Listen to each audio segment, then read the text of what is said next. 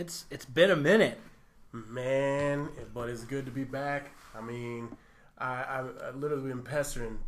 When are we coming back? When are we making that comeback? Feels like Michael Jordan with the 45 right now. Yeah, it definitely feels like Michael Jordan with the 45 or... Yeah, Michael Jordan with the 45. I thought I'd have another comeback to that, but I really don't. Or, Brett Favre with the Minnesota Vikings. I was thinking Brett Favre with the New York Jets. Oh, my gosh. Man, I forgot that. Even but I don't think we'll ever be that bad. No. That would be like Michael Jordan with the Wizards. No, we're not that. I would say we're more Brett Favre with the Minnesota Vikings.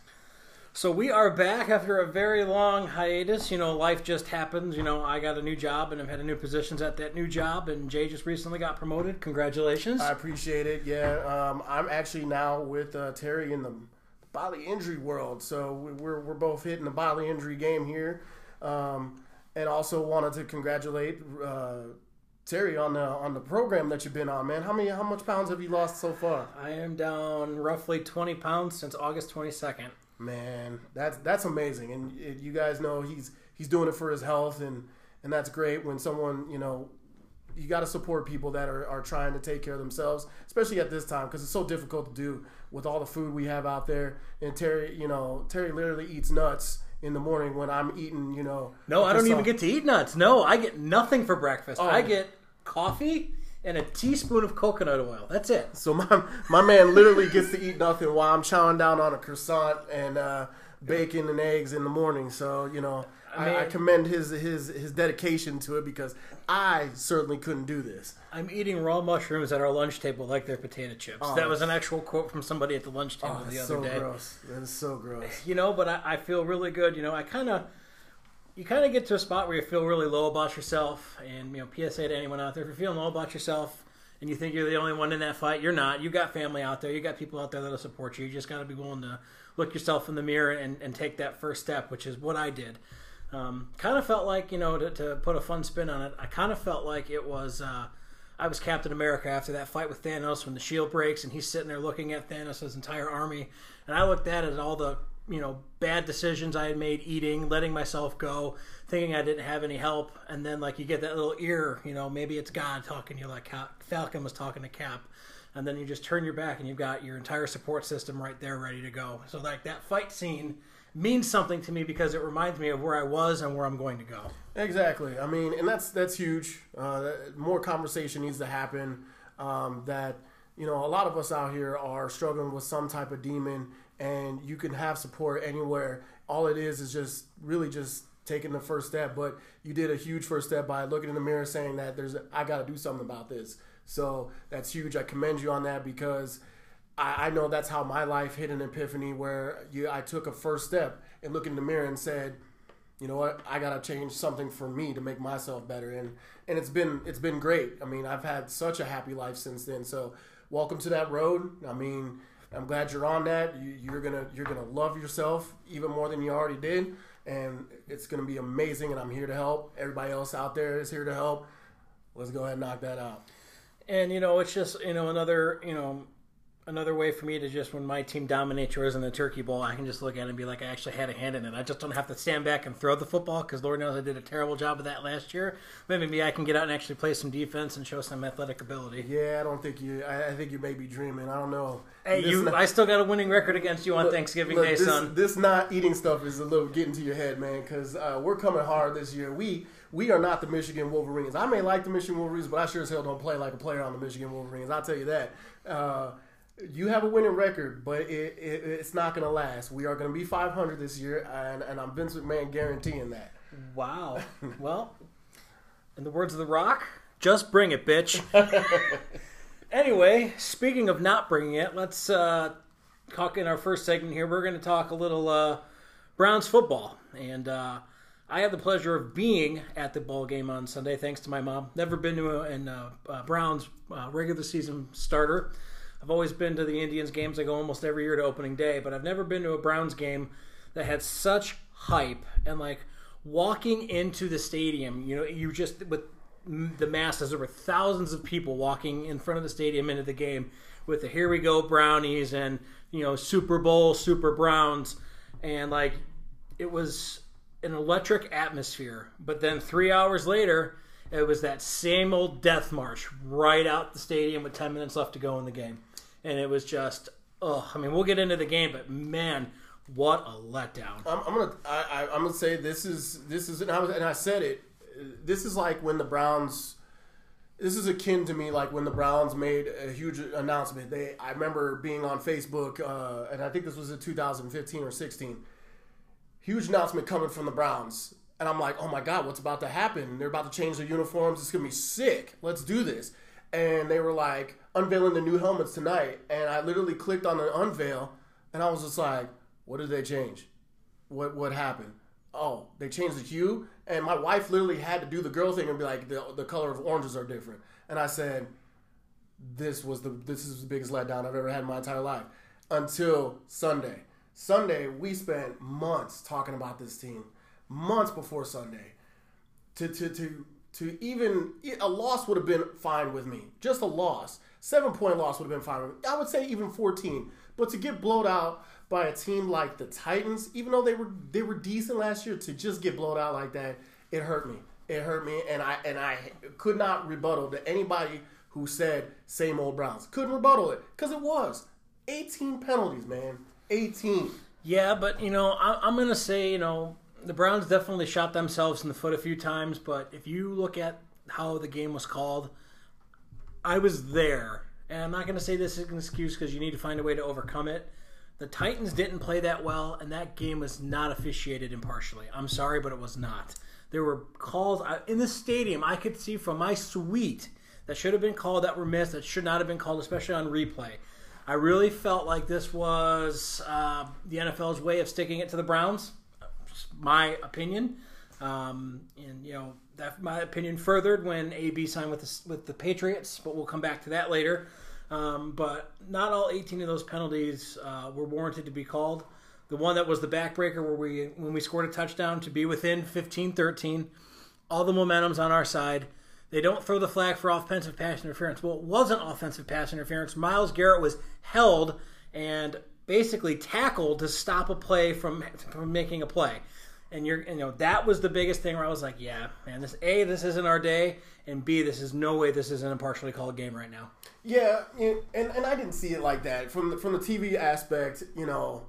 I sat there and I felt that we had at least 13, 14 legit penalties that were called against us, from false starts to personal fouls and things like that. I felt like that was where we shot ourselves in the foot, and that was just, it was really undisciplined. It just looked undisciplined. And for me, to rebuttal, to go back to your point, you felt like that the NFL or the referees, they were against us. Why Cleveland though? Like, I always ask that when things go wrong against us and people would say things like that, I'd be, why Cleveland? Why would you? We're so small market. We don't matter. We're insignificant on the grand scheme of things. For us, we are a great fan base, but as far as making money for the league, why would you even think about crushing us like that? That's right. I don't ever understand that. But I wasn't at the game and I couldn't see what you saw, because I understand being at the game and actually seeing it at home are really two different viewpoints. I mean, you're going to see a lot more at the game than I'm going to see at home. I only get to see what CBS showed me. So right. I understand where you come from. I thought 18 for 182 was just, a little extravagant. I just, you can call a holding play almost on every play. You can mean to tell me that offensive line held as much as they did. I don't believe it. I felt those roughing the passer penalties were ticky-tack at best, especially the first one. Like I said, I'm right there. Nobody touched Mariota. And the thing that I think bothers me more than anything else is we outgained them still committing all those penalties. We moved the ball basically at will for the most part. Getting shot in the foot with those penalties really killed us. But the fact that Tennessee I don't think they played that well. I was not impressed by them at all. It was the self-inflicted wounds is what did the Browns in. I'm going to tell you why it seemed that Tennessee didn't do well. Is because they were always on their side of the field. They never had bad field position to start. The worst field position they got, Derrick Henry ran for 72 yards. This is why it looked like we outgained them, because we were always behind it. And so this is why it seemed like we played a better game, but I feel like the Titans played an okay game, and I feel like they outplayed the Browns in a sense that they were more prepared for the moment and didn't fold under the mass hysteria of this Browns team. Yeah, and, outside of that first drive when, everything was crisp as crisp could be, I think they had one penalty on that drive.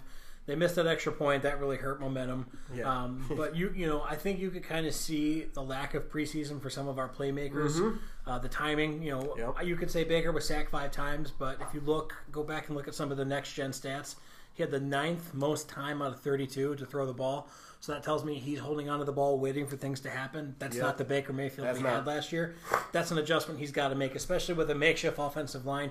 You've got to, and Freddie's got to know that too. I got to call plays that are going to be quick hitters that are going to get the ball out of Baker's hands quick, because I don't want my franchise quarterback being sacked, let alone taking the amount of hits that he takes. 100% agree. Last year's Freddie Kitchens offense was 1, 2, 3, throw the ball. 1, 2, throw the ball, and we have the receivers for that. We have with Juice and OBJ, those are 2 basically slot receivers playing 1 and 2. We can have that offense. The only problem is the offense that we were trying to do. We were trying to hit the home run every single time, and we didn't need that. We needed to just stick to our guns of 1, 2, pass, or handing it off to Nick Chubb and calling it a day. Because that's the offense that the Browns are built on. That's the offense that made us special. It's the offense that made Baker special last year, was throwing your 10-yard, 15-yard passes and not trying to hit Odell Beckham all the way down the field, not trying to hit Higgins standing in the end zone. Those are the plays that got opened up when you kept going 1, 2, drop, 1, 2, drop, run to Chubb, and then they come up, and all of a sudden you got OBJ over the top. That's what should have happened, but that just wasn't executed. And I think they got a little pass happy too. If Baker's dropping back 38 times, that's too much. Nick Chubb averaged 4.5 yards a carry. That's manageable. 17 for 75. Right. I really think you need to keep him more involved in the game, because then if you're running the ball more, that play action also buys you that extra second maybe that the offensive line can't give you at this point. Mm-hmm. But you can't shut out one of your biggest playmakers and only hold him to 17 touches in a game. That's just, I'm sorry, that's not enough. And Njoku had 4 catches for 37 yards. However, he had 2 big drops. Wide open drops too. My man, you got to have some hands if you're going to play on this team. And if not, I'm content moving on from him, because quite honestly, I'm done with the same old Njoku. He's shown no improvement since he's been here, and that's not how a top end caliber talent tight end can be. You just got to be better. Yeah, first round, second round talent. You got to catch the ball, man. You have to, and I don't understand. At this point, we're on year 3 of Njoku, and it feels like it's the same Njoku from the beginning. You can excuse it as a rookie. You can understand it as a second-year player. But it's year 3. It's time to step up or get replaced. And there's plenty of other tight ends that can be serviceable than Njoku for what Njoku gets paid. Njoku is supposed to be the 5th best tight end in the league, and definitely not showing it. No, he's not. He's not even. I wouldn't even consider him a top 10 or even a top 15 tight end at this point. It's just the inconsistency with the drops. He's not a very sound blocker, which is something that hasn't gotten better. So I think the clock's going to be ticking for Njoku. Maybe not this season, perhaps, but that might be an area of weakness that John Dorsey looks to upgrade if Njoku can't show the way to improve. Just a dud all the way around. Outcoached, outclassed. I don't think that the final score was as bad as the game would show. Tennessee got that long touchdown, and then they went up by 16, and then the Browns got pass happy, get down by 23, and then you throw the pick 6 to go down by 30. Quite honestly, this was probably closer to a 17-point loss than it was a 30-point loss. It's just the Titans hit 2 big plays in the second half that really extended the score. With our defense though, 43 is embarrassing. I think it's embarrassing. That's what you let happen to you in college football. That's a team that's not ready at all. That's anything above 35. That's a team that's not ready to play, and it now finally shows us, as much as everyone's afraid of injuries in the preseason, it's a necessary evil to get everybody on the page. We're taking all these pictures of Odell Beckham and Juice on the sidelines, mingling with fans, and Baker Mayfield only playing 1 full game basically in the preseason. This was time for people to get game ready. This was time for people to understand and the offense to start working together and gelling. That was just missed opportunity, and basically it was shown by the way we got blown out by the Titans. We just weren't ready. Are you ready to push the panic button yet, or are you going to give it another couple weeks? If this was college football, panic all day. But I think we'll bounce back for sure. We're going to beat the Jets. The only problem is I'll push panic button if we lose to the Jets, because we're talking about an 0-4 start at that point. Because next week we would have the Los Angeles Rams. We'd have to pull off a stunner on that one, and then the week after that, we're still on the West Coast. And I'm thinking San Francisco. Let's take a look at the schedule here. We've got you play the Jets on Monday Night Football, then you got the Rams on Sunday Night Football, and then you go to the Ravens. Okay, I forgot about the Ravens. And then after that, we go back out to the West Coast. So it's catastrophic on many levels what happened Sunday, because what happened with Baltimore, where they turned around and the supposed running back looked like freaking Joe Montana all of a sudden. So it's catastrophic in that point. We cannot afford to lose to the Jets because we're looking at basically an 0-4 start with what's there. So I wouldn't push the panic button unless we lose to the Jets. Well, I'm not too concerned about what Baltimore did, because they did it against a tanking Miami Dolphins team. You got everybody ready to jump ship out there in Miami. More on that in a little while. But, I'll be interested to see. The Cardinals are a much better defense than Miami. Mm-hmm. Kansas City is a much better defense than the Cardinals, in my opinion. I get you held Jacksonville down, but without their starter. So we'll see how far Lamar Jackson's really come here in the next few weeks. I can't really, did he have a big day? Yeah, kudos to him. But against what? Against guys who probably shouldn't even be playing first or even second string, down there in Miami, because they're trying to tank for the first pick, tank for Tua. And that is 100% a fair assessment. But it still raises my eyebrows when you lose, you get 43 put up on you, and the team that's in your division puts up 42 against somebody else.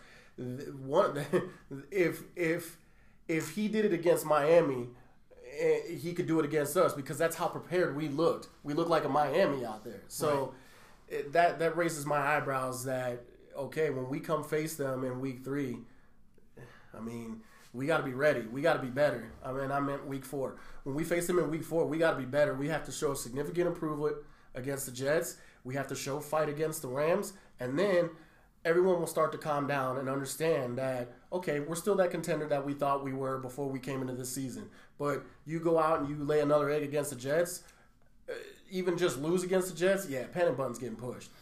I've got I'm at a point now where I'm burying what happened on Sunday, because Sunday leaving that stadium, I'm okay to admit it. I was defeated. I was ready to say, okay, you know what? After all that hype, if that's how you're going to come out, I think I'm just going to push back. And not to be like that Fairweather fan, but you're going to have to show me before I get that emotionally invested again. I left the golf course to go to the game last minute. That tells you a lot. And I was shooting really, really good. Justin Paroli can attest to this. I shot amazing. I was playing really well. And then, hey, you want to go to the game? All right, I'm going to get all hyped up. I'm going to go home and put my high knee brown socks on. I'm going to wear my Baker Mayfield shirt. Shout out to my mom. She bought me the Color Rush jersey. I saw it. It was sweet. Yeah, dude, that was sweet. But I just walked out and I was like, holy blankety blank, like, I'm just drained. So I'm burying this one. I'm going to chalk it off as that's their worst game of the season. They're going to play in week 1, and we're going to build a foundation starting this week. The Jets. Sam Darnold, here, listen to this. 28 of 41 for 175 and a touchdown. Jamison Crowder, 14 receptions for 99 yards. What does that tell you? Shut down Jamison Crowder and you shut down Sam Darnold. Absolutely. And there's no doubt in my mind that we're going to win this game. And if that's why I say if we don't, we're in serious trouble, because that's a team we should be. No question. If we're as talented as we look on paper, we should beat this team. Sam Darnold, in my opinion, he isn't it. He is not going to be that savior of that franchise. He's good, but he's not great.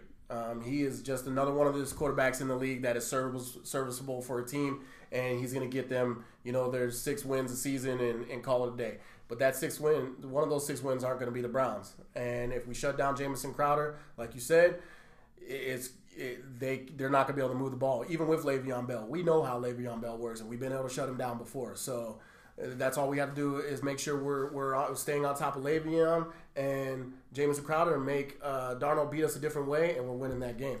I also, the Browns, I'm going to say this, Freddie, if you're listening, Baker, if you're listening, please feed Nick Chubb. Use Nick Chubb as a way to set up your success. I've said it before, and I'll say it again. You can get past happy. Freddie wants to get past happy. He's got all these toys out there in his toy chest that he wants to play with. But sometimes the most boring toy can end up giving you the biggest moments. Because Nick Chubb can break one at any second and do the same thing that throwing a pass 30 yards down the field would do. Make them stop the run before you start going past happy. And please feed Nick Chubb, because when you guys didn't feed Nick Chubb, you caused me to lose my fantasy game. And it upset me a lot because I felt like Nick Chubb was the cornerstone of the Browns. And it made me feel like I had invested on the wrong Browns player. But yes, you're right, Terry.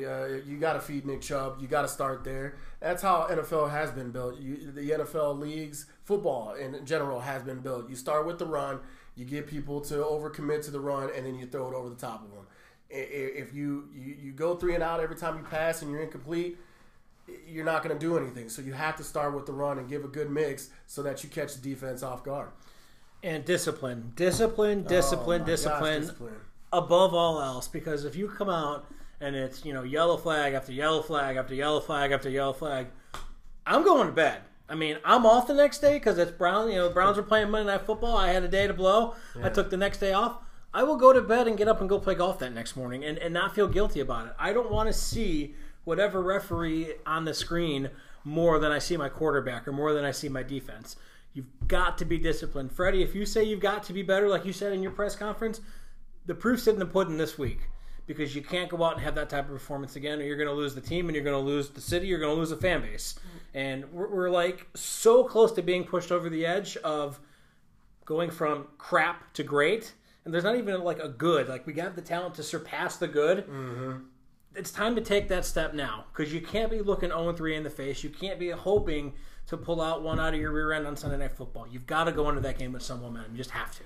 We also have to think about keeping Baker clean as well. The O-line needs major help, and it was evident that, once we lost the lineman, we were stuck. It just, can't make bad penalties, but the O-line needs to be better. We got to be better. You got to keep Baker clean. If you guys are going to decide to go for deep drops, you have to you got to protect Baker. So we got to keep him clean. We also got to get, we got to get Njoku catching the ball. Whatever you got to do, you got to get that man catching the ball, because that's going to help in the passing game if Baker is allowed to take a 5-step drop, has nobody, and he's able to dump it off to Njoku. Right. And then Austin Seibert, man, you won this competition, my man. I need you to make some kicks, because we go right down the field with relative ease. I even made the comment in the suite, that was too easy. And then to miss an extra point. I mean, I would have kept Greg Joseph or Zane Gonzalez around here if I wanted that kind of play. You were brought in here and drafted for a reason. It's time to start putting up, because a good team can't be a great team without a good kicker. An average kicker. I need an average kicker. You didn't have to be good or great. I need you to be average. Average means making all of your extra points and maybe being 75% field goal range. But how can we trust you to kick a field goal if you can't even make a freaking extra point? Yeah, that's absolutely ridiculous. I understand it's further, but it's the field goal has been further for years now. We need a field goal kicker that can make it. This missing the field goal stuff is just unacceptable. All right, so we talked about some keys to the game. We got to keep Baker upright, got to make quick decisions, feed Nick Chubb. Njoku's got to play better. Defense really has to step it up too. They got to have a bounce back game. You said that we're going to beat the Jets. How do you see this one playing out? Yeah, I see us taking a 24-10 win. I think we're gonna get it. I think we're gonna look much improved. I think the skill players and the key players are gonna show up. I know OBJ is gonna get 80 plus. Jarvis is gonna get 50 plus. Nick Chubb is gonna get 25 carries. He's gonna have 111 yards. I really feel that we are going to look good and make a statement against the Jets. I see it going a little similar. I think the Browns are going to score. I think it's going to be like a 28-13 type of thing, pulling away. I don't think Baker's going to make the same mistakes. I think Freddie's going to call a much different game, and I'm fairly certain that they will address the penalty situation. I can't see that happening again. So I got the Browns 28-13 over the Jets. So let's talk about some other things here now that we covered our hometown team. What surprised you week one? Just a couple things, before we wrap this segment up. What are some of the things that maybe jumped out at you that you weren't expecting to see? Man, let me tell you the Cardinals, the fight that they put in to get that game to a tie against the Detroit Lions. That may have been the biggest surprise to me because Fitzgerald, old man Fitzgerald, fountain of youth right there, man. Fountain of youth. And Kyler Murray, he may be the better of the two between him and Baker out of Oklahoma quarterbacks. The zip on his passes blew my mind. I was sitting there thinking, man, this guy shouldn't be playing NFL football. He's too tiny.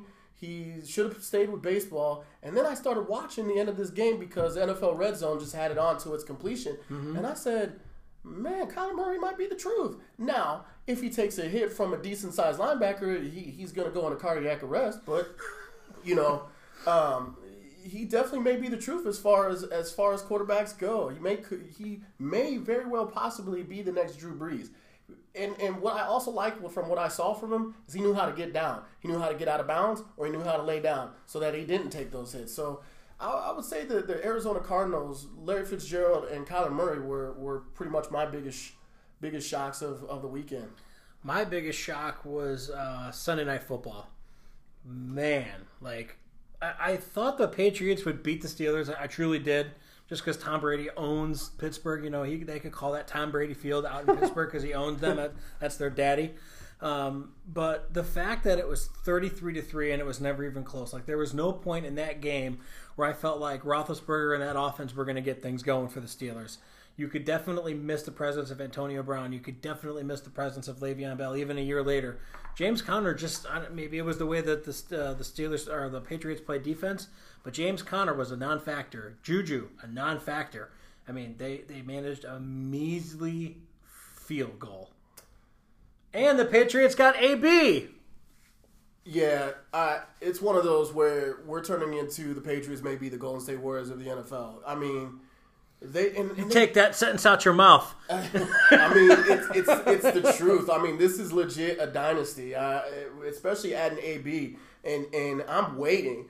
I am counting the days until someone comes out with a collusion accusation against this because you just don't become a joke of the NFL on one of the mediocrest teams of the NFL and then fail up. You get released to an hour later being signed to one of the greatest teams that have ever played NFL football. How? There has to be some type of collusion. There has to be. I'm waiting for it. Did you see that meme that somebody put out? Tom Brady holding a cell phone and it said, AB, call him a cracker. That'll get the job done. And I was just like, oh my gosh. I'm telling you. And on that subject, I was laughing about that because I said, if AB is going to do that, if an owner, if a GM would have said the N-word to AB, they would have his head. Mm-hmm. I felt that AB deserved the same exact punishment for using a derogatory language, racial slur to his GM. Right. I felt that give him the same punishment. And the reason why I say that is I get that, when people use the N-word, it's a derogatory, oppressive for, that type of language. But if we're going to talk about everyone, being on the same playing field, you can't accept one racial slur, one derogatory language, and say the other, yeah, we can't say that, Right. So I felt like AB deserved the same type of discipline you would do for somebody that would say the N-word or any type of racial slur whatsoever. So, but him getting released to go to the Patriots, it still blows my mind. And the way they just beat down on the Pittsburgh Steelers, and they have yet to add AB into the game plan. It's just let's just give him the Lombardi Trophy already. Just another toy for 42-year-old ageless one Tom Brady to play with. So I had another one that kind of jumped out at me too. I really, because the Chargers are a very talented team. Colts had a tough couple of weeks with the stunning retirement of Andrew Luck. I tell you, man, I'm not saying that the Colts are going to be a good football team or even a playoff football team this year, but I'm impressed with Jacoby Brissett and his leadership abilities to bring that team back. Down in the fourth quarter, they were down 14 in the fourth, and they came back and tied that game and sent it to overtime. Granted, they ended up losing the game, but the stones to do that on the road in that kind of environment, I mean, I was impressed. Marlon Mack really showed up well as he basically put the team on his back. He showed up so well. 174. He had a touchdown. He had 25 carries. They really understood what we're asking for the Browns to understand, that you win by starting off with your running back. You've got to feed him. You've got to get those tough yards. And that's what the Indianapolis Colts did. They fed Marlon Mack and got those tough yards, allowing Jacoby Brissett to really settle in and become more confident and keep his team in it against Phillip Rivers. Right. And Melvin Gordon, the way Austin Eckler played, man, they're going to let you sit on that bench until your ass rots, because I had him in all of my DraftKings fantasy. I have a couple different league things that I play in, and man, guy balled out for me, and I appreciate it. And I've always liked the Chargers. If anyone were to ever send me a Phillip Rivers powder blue jersey, in debt to you. I just love the way the guy plays. I love his attitude. Blank you, we're going to go out there and win. But Chargers are one of my dark horse teams this year. They were last year, and they just got off to that terrible start right before the AFC Championship game.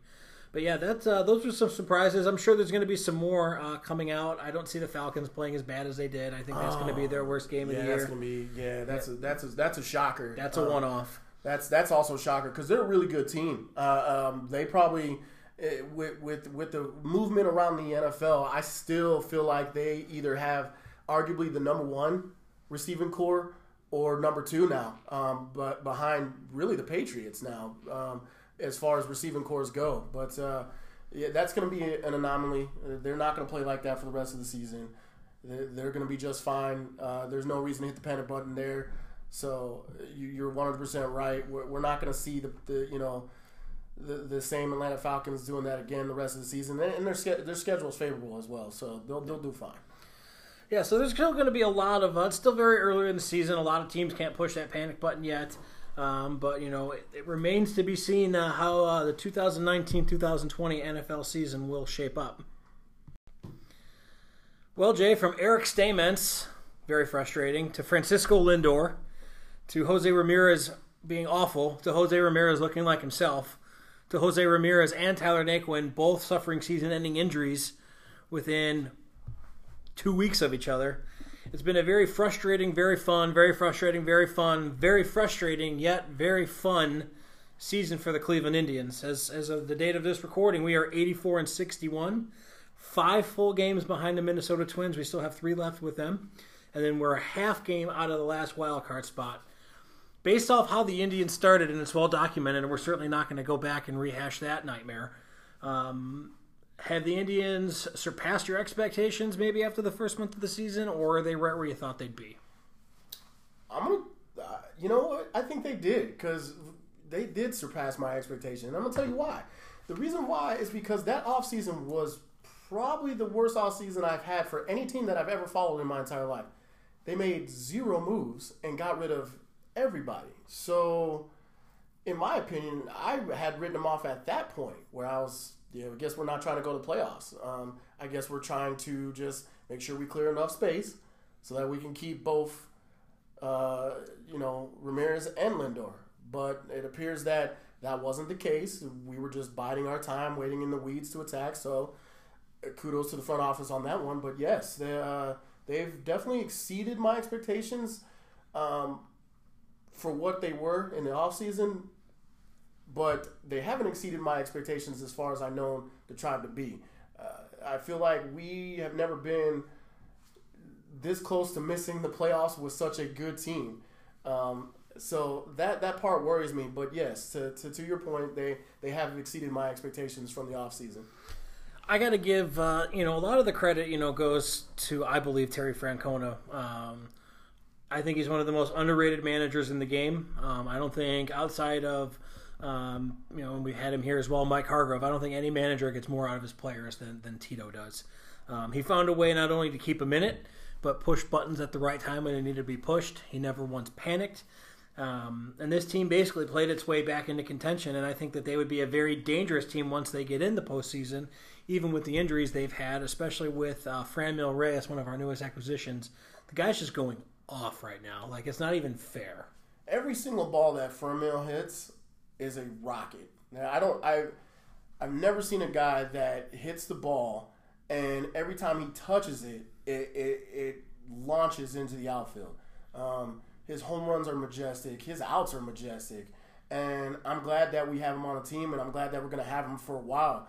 It's almost as if we lost Lindor eventually, we still have Franmil for the foreseeable. So I'm excited for his addition to the team. I'm also underrated excited about Yasiel Puig being on our team. He's struggled a little bit lately, but his energy is just unmatched. And you need a guy like that on your team to make the team go. And I'm so happy to have him on the team. If we can somehow squeak our way into the playoffs in the wild card and then surprise a few teams and get there, we got a good chance. We really do. If I'm Terry Francona right now, the one adjustment I would make to the lineup that he has is with Yasiel struggling the way that he is, and with as hot as Franmil is, I would flip-flop them in the order. I would put Franmil 4th. I put Yasiel 6th. Just until Yasiel has a chance to find his way again. Because then, Kipnis is on fire again. He's hitting home runs. He's quietly hit 17 home runs this year, which I don't think any of us saw happening. No. He's driven in over 60 runs. I don't think any of us saw that happening. This team actually has a lot more power than we were going to give it credit for, especially with the 2 additions that we had. The only thing that scares me right now is the back end of that bullpen. Ah, man, godly. I have no idea what's happened to Han. It's like he's got the yips for a closer pitcher. He's so hot and cold with it, and we're always so surprised now that he actually was able to close out the game. It's scary that we just have no other go-to. I mean, Han, we put all the eggs in the basket with Han, and we don't have another setup guy to go to that may be able to take his spot and let Han work things out. We're just hitching our horse to Han and hoping that he pushes us through. And that's going to be dangerous in the playoffs because there's just going to be way better hitters every single day that we got to contend with. Han's got to figure it out and be more consistent than he has been. I agree there. And, the Indians have a very, I would say, favorable schedule here the next 8 games. And I say favorable because they played well against the Twins. Right. LA's kind of, fallen by the wayside this year. They've lost, I think, they said 8 of their last 10 or 11 games. So, to me, the next 2, you got to win the next 2. You got to beat LA. You got to sweep LA and hope that, whoever the Twins are playing, because the Indians have an off day on Thursday, you got to hope that whoever the Twins are playing, that they can take 2 out of 3 from them while they go. Because we'll know who the division champion is going to be by the end of this weekend, or who, if the Indians still have a chance at that division championship. They're down by 5 full games, and they have 3 more with the Twins this weekend, and then that's it. That's it. That's it. But then right after the Twins series, you've got 3 with the Tigers, who you are basically the Tom Brady and the Pittsburgh Steelers of them this year. You own them. They've only lost 1 game to the Tigers. They have dominated every single time out, and you've got 2 of your 3 best pitchers going in that series right now as well, in the Detroit series. But we've actually set ourselves up pretty nice. We got Savali, Clevenger, and Bieber going this weekend against the Twins. I like that matchup. I really, really do. But this weekend, it's I would say that the next 8 games, I hate to say this, but you got to go 8-0. Like I feel you have to if you want to have a chance at the division.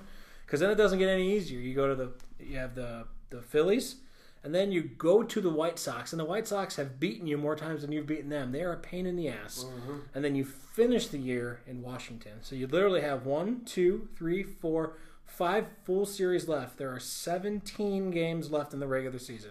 I think they could take the Phillies. The Phillies have really underachieved, and gosh, did the Phillies overpay? Which we all knew they were doing that for Bryce Harper. Right. I mean, you paid for the excitement for the guy. You didn't pay for him to produce, because if you were paying attention, he hasn't been producing for almost 2 years now. He's still a threat. Don't come writing me and saying, "Are you kidding me? You're down in Bryce Harper." Bryce Harper is still one of the better players to play our game, but he is not worth the contract that he signed. So the Phillies have been underproducing. So I think we could get 3 there. And if we could step up against the White Sox, we should be set to end the season. Take 2 out of 3 from the Nationals. If we can get the Twins to kind of struggle a little bit, don't count us out. We might be right in there. In being 5 out with 18 left, that's a very large gap to close. I really think more or less you're going to have a better chance at catching. You're only one game in the loss column behind the A's, who got drubbed by the Astros, and I think the Astros are probably going to drub them again. And then you're 1.5, basically 2 games in the loss column behind Tampa Bay, which I don't understand how they keep winning, especially without the support. That they don't get any support down there in Tampa. I think your more realistic way to the postseason is that first or second wild card. But if you do catch the Twins for the division, I think that'll put the Caps on one hell of a comeback. I think you want either way. The Twins aren't necessarily world beaters. Again, I understand that they are a team that are pretty much almost setting the MLB record for home runs in a season as a team, but they live or die by the long ball. They can't play the small ball. So if you can shut down their bats like people used to do to the Yankees years past, if you can shut them down, they may stumble and fall. If they suffer a power outage and it gets cold up in Minnesota here, where here in these coming days in September, I mean, we're already feeling a little bit of chill already. And those bats just don't, the ball's not flying off those bats like they used to all summer. You may find the Twins losing more games than they're actually going to win in this stretch. So, it's a small percentage. I'm saying there's a chance. It's a small percentage. Don't count us out for the division. But, yes, I would say it's more realistic that we're looking at the wild card at this point. And then we would be remiss not to throw this out there as well, but, welcome back, Cookie. Yeah. My goodness, it's been a while since we've been on, but that is such an inspiration, and that gave that team such a lift. I had chicken skin. I had chills when the All-Star game was here, and they did. I stand up for cancer, and I stand up for Cookie. I had chills. It's amazing what this guy has done with a disease such as leukemia, bloodborne disease. It's supposed to render you basically powerless. You don't have the same strength. You're going to be tired all the time. And Cookie has shown himself to be just a human marvel by still being able to do what he does and staying positive. It's amazing. It is. And so we're, from both of us, man, Cookie, welcome back, and we stand with you, and we're hoping that you just continue to get stronger and stronger, not only for the team, but more importantly, for you. We want just you to be healthy. Yeah, that's the most important thing. Speaking of, heroes, right now WWE, we like WWE. They're doing the Connor's Cure push right now, and I don't know if you saw it last night, but I love the segment that Roman Reigns had with the kids in the ring, man. I just, that hits you, right in between in the eyes there. You hate to see little kids, suffer from that terrible disease, and the fact that WWE works so closely with them, especially with Make-A-Wish, and just trying to make these times for these kids just make it a little easier. Say what you want about the programming or how maybe things are written, but when it comes to things like this, I just love the work that they do. Yeah, Vince McMahon and the WWE, most of them are head and shoulders above the rest at being selfless human beings and understanding that they were once fans and once kids at one point, and they want to give back, and their continued effort to give back is just amazing. It keeps me coming back. It keeps me wanting to be a paying customer to them, because even if I'm upset with the product, I know the product is attempting to do good in our community and in our nation. Agreed. And last night, Raw was from it was emanating from the most famous arena in the world, Madison Square Garden, and my childhood crush, my man Steve Austin, kicked off Raw, man. And that, I don't know if you saw it, but it was electric last night. That man gets the pop every time that glass shatters. That's the biggest pop I still ever see. There's nobody else. There's just nobody else. You name it. Even with the Undertaker's music, even when his bell hits, the pop isn't like Stone Cold's glass shattering and him kicking it off last night. I had to laugh. I said, man, WWE, man, we just keeps going back to the Attitude Era. You just keep having these Attitude Era wrestlers come back and keep your business afloat. That was truly one of the greatest times in wrestling. It was one of the greatest times in wrestling, but like if you could still get a pop like that for Steve Austin, why not bring him back? Why not continue to have him absolutely. out there? Because, I don't know if anyone heard this, but he's been cleared to do bumps, which means that could lead to one more match. It better. I mean, come on now. You know how I feel about that. It sends the chills. It's gonna make me look for the pay-per-view, whichever one he's on. Absolutely. But when you see the travesty, and I won't say travesty because I won't be Adam the Bull and just go complete bonkers on somebody. But when you see less than par matches from guys like Shawn Michaels and Goldberg, guys who back in the day used to kill the game, it kind of hurts. You kind of look at him and you're like, they can't go anymore. Why are they still trying to go? It's like when Ric Flair was coming back in the 2000s. We're like, this man is 67 years old, getting thrown off the top rope. Like, why? But the thing about Steve Austin and the way he wrestled is he wasn't a guy that took the huge risks or had to do the high-flying stuff or like the battering ram like Goldberg. The type of match that he would wrestle, I think he could still be successful in, and whoever he's with could carry it and still make it look good. Is that not a boring match to this generation? Because not necessarily. Because to us, we could watch a Bret Hart, Stone Cold Steve Austin match that was literally them just rolling around on the mat the whole entire time. No high-flying moves, nothing but technical moves. You're going to put a sharpshooter in there now. You're going to have a wrist lock here and there. You have a headlock, a abdominal stretch, all that stuff. Is that something that this generation could understand? Or is it we got to have all the high-flying Seth Rollins type activity and still be entertained? Put him in the ring with AJ. AJ can make anybody look good. AJ can make anything look solid. AJ can adjust and adapt to anyone's style. You put him in the ring with AJ. AJ can still do all the things that he would want to do. Outside of like the brainbuster, you're not going to see Steve Austin take a brainbuster at 54 years old, but he could still do the phenomenal form. He can still jump, take stuff off the top rope. Stone Cold could still throw him into the corner, stomp a mud hole in his ass, and walk it dry. Hit him with the stunner. Even Stone Cold coming with the elbow off the top rope. It could have that if he's gonna do one more, that's who I'd want to see it against. I think because AJ would give you the best opportunity to give you the best looking performance and show. Yeah, I think AJ is a good worker. I think he could basically, Gotta learn how to take that stunner though. You take the stunner on two knees, not one, but two. Like Elias taking the stunner from Kevin Owens. No, you drop to both knees and pop up. That's how you sell the stunner. I mean, come on, guys. We all need to go to the Rock school of selling the stunner. That's where everybody needs to go. Oh man, yeah. The Rock sold the stunner like no one else's business. If you haven't YouTubed this, there is a 2-minute video of the Rock taking Stone Cold stunners. If you need something to laugh at, please YouTube this. It's the most amazing thing you ever see. The Rock completely oversells the stunner, but it's believable. It's better than anybody else that takes a stunner. It's definitely The Rock, and The Rock usually he was a rival of Stone Cold, but he usually wasn't the main dude people think about when you talk about Stone Cold. You think about Vince McMahon. Right. Vince McMahon's stunners him taking those stunners aren't that great. It's The Rock. Shane took him pretty good too. Shane did. Triple H did too. Yeah. Triple H took him pretty well, but Triple H taking the stunners pretty well was basically saying, hey, can you take the pedigree well too? Because, essentially those moves, the stunner and the pedigree, those aren't really moves that would be, if we were to do them to each other, I mean, you'd be like, you're going to be hurt, but you're not going to be like messed up. You got to be able to take it to give as well. So that's why Triple H took it. But The Rock is still number one at taking the Stone Cold Stunner. It was still good to see Stone Cold light up the Garden again. As much as you like to see him here in Cleveland, there's no place like Madison Square Garden to sell out. And I just, really enjoyed that. But the one thing I got to ask you, what do you think of this? Oh, a little bit of the bubbly.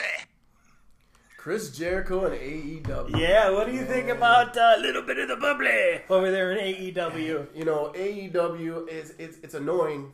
For one part, is I can't see it. I've never been able to see it. I don't know what they're doing. I just catch their highlights on Instagram or Twitter, and I'm like, where do I watch this?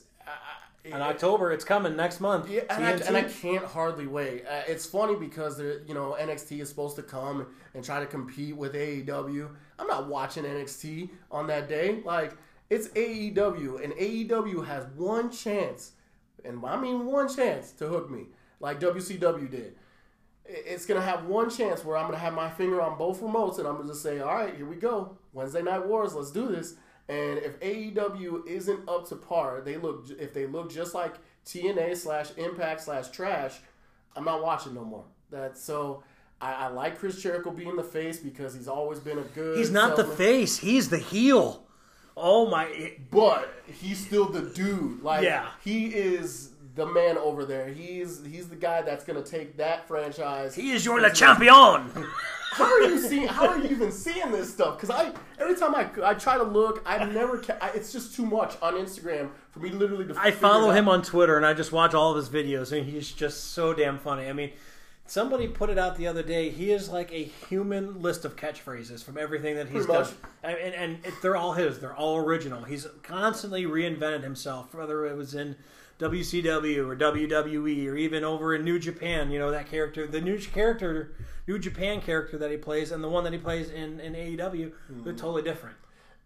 What AEW feels like right now is akin to what WCW was when they started to gain popularity from the Monday Night Wars. They signed a whole bunch of ex-WWE talent and a few indie talent that no one really knew of, but they made a name out of themselves, and that's what it feels like. It feels like it's brewing for that.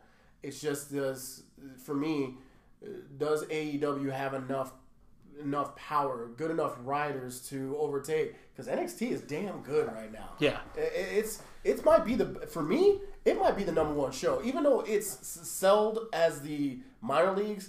The writing, the matches, the storytelling is just so much better than what's going on the main two shows right now. Well, I'll tell you, Paul Heyman and the way he's writing Raw right now, like, pardon the way I say this, but like, the crowd last night starts chanting "asshole" at AJ Styles, and Stone Cold comes out, got the middle fingers up. That and then I don't know about you, but you got 18,000 people calling you an asshole. If Vince writes that, there's no way that comes out. Paul Heyman is going to take Raw where it needs to go back to. It's going there. And then AJ coming back with, Steve, everyone thinks that you're a real asshole too. I was like, thank you. I'm so sick of the PG stuff. Like, right. Did they edit it, the fingers out, on their YouTube channel? Well, not fine, because kids are going to see that. But live, I expect the Attitude Era guys to come out and talk that way. I expect someone like AJ Styles, as a heel, to come out and talk that way. Now, the Roman Reigns thing on SmackDown, Eric Bischoff botched the hell out of that, and he is in some hot water right now. Well, and you're using an old, tired storyline. I mean, the guy getting mysteriously hit by mysterious people. First of all... And we got to get back to AEW here in a second, but yeah. Yeah, but first of all, you missed a golden opportunity to introduce somebody else as a Roman Reigns, a guy that wants to go against Roman Reigns. You missed that opportunity. You missed that opportunity to heel turn somebody. Mm-hmm. You missed so many opportunities by just giving Eric Rowan the bag for being the one that's fault. Who is Eric Rowan? He's always been a second banana. He can't speak on the mic. He doesn't look opposing. He looks opposing, but he doesn't look like someone that you're going to sell toys with. Who cares about Eric Rowan? Like, he's the worst. And selling a match between Daniel Bryan and Roman Reigns. First of all, let's talk about two people that are so likable that you can't even believe that they're unlikable. You can't even think. You want to think of Roman Reigns as a big power guy, and you're just like, you're just a big-ass teddy bear. And then you want to think of Daniel Bryan being unlikable. He is the worst as a heel. It's just like you want to laugh at him for being a heel. So for them to come to terms and to be in a rivalry, I just hate it. I hate it so much. Going back to AEW, I think that they are, and like I think Punk said it when he was at in Chicago at the con that they had, and the name of it's escaping me right now. But he goes, you don't have to pick one over the other. You could genuinely enjoy them both and choose to watch them both. And as a professional wrestling fan, I'm actually excited to see what they're going to do, because a guy like Goldust, who they completely wrote off in WWE, not that he has like a bright future in AEW, but he still has a story to tell, and I'm excited to see what it is. Cody Rhodes doesn't have to play Stardust anymore. He can be Cody Rhodes. You've got exciting talent like the Young Bucks. I don't care what Jim Cornette says. Yeah, they did some dumb stuff maybe in their past, but they're up-and-coming talent. Kenny Omega is one of the best performers on this planet. Yeah. Jon Moxley, Pac. I mean, they have the ability to make it happen, but the Khans have put their money into this. Khan! Star Trek reference. Have put their money into this, but it's going to be up to how Cody and the Young Bucks and Kenny Omega book it. That's going to be the either the maker or the breaker is how they book this talent and the storylines going forward. Yeah, and I mean, they have a golden opportunity to find a niche, because right now WWE is so flooded with talent, they don't know what to do with them. And right. You see that there's a lot of talent going by the wayside, being asked to just be second bananas, run around the ring, do stupid stuff, where they can go to AEW and actually have a career, right. Which I would like to see. I'd like to see Zack Ryder go to AEW. I think he's very underutilized. I would like to see, I would love to see No Way Jose go to AEW, because he's underutilized. It's like, I'm almost afraid. There's a guy, Velveteen Dream, in NXT. Very underutilized. But his character is so good that I don't want him to get called up to the main roster, because I don't want them to ruin it. And I feel like there's guys that they ruined, and there's girls that they ruined especially.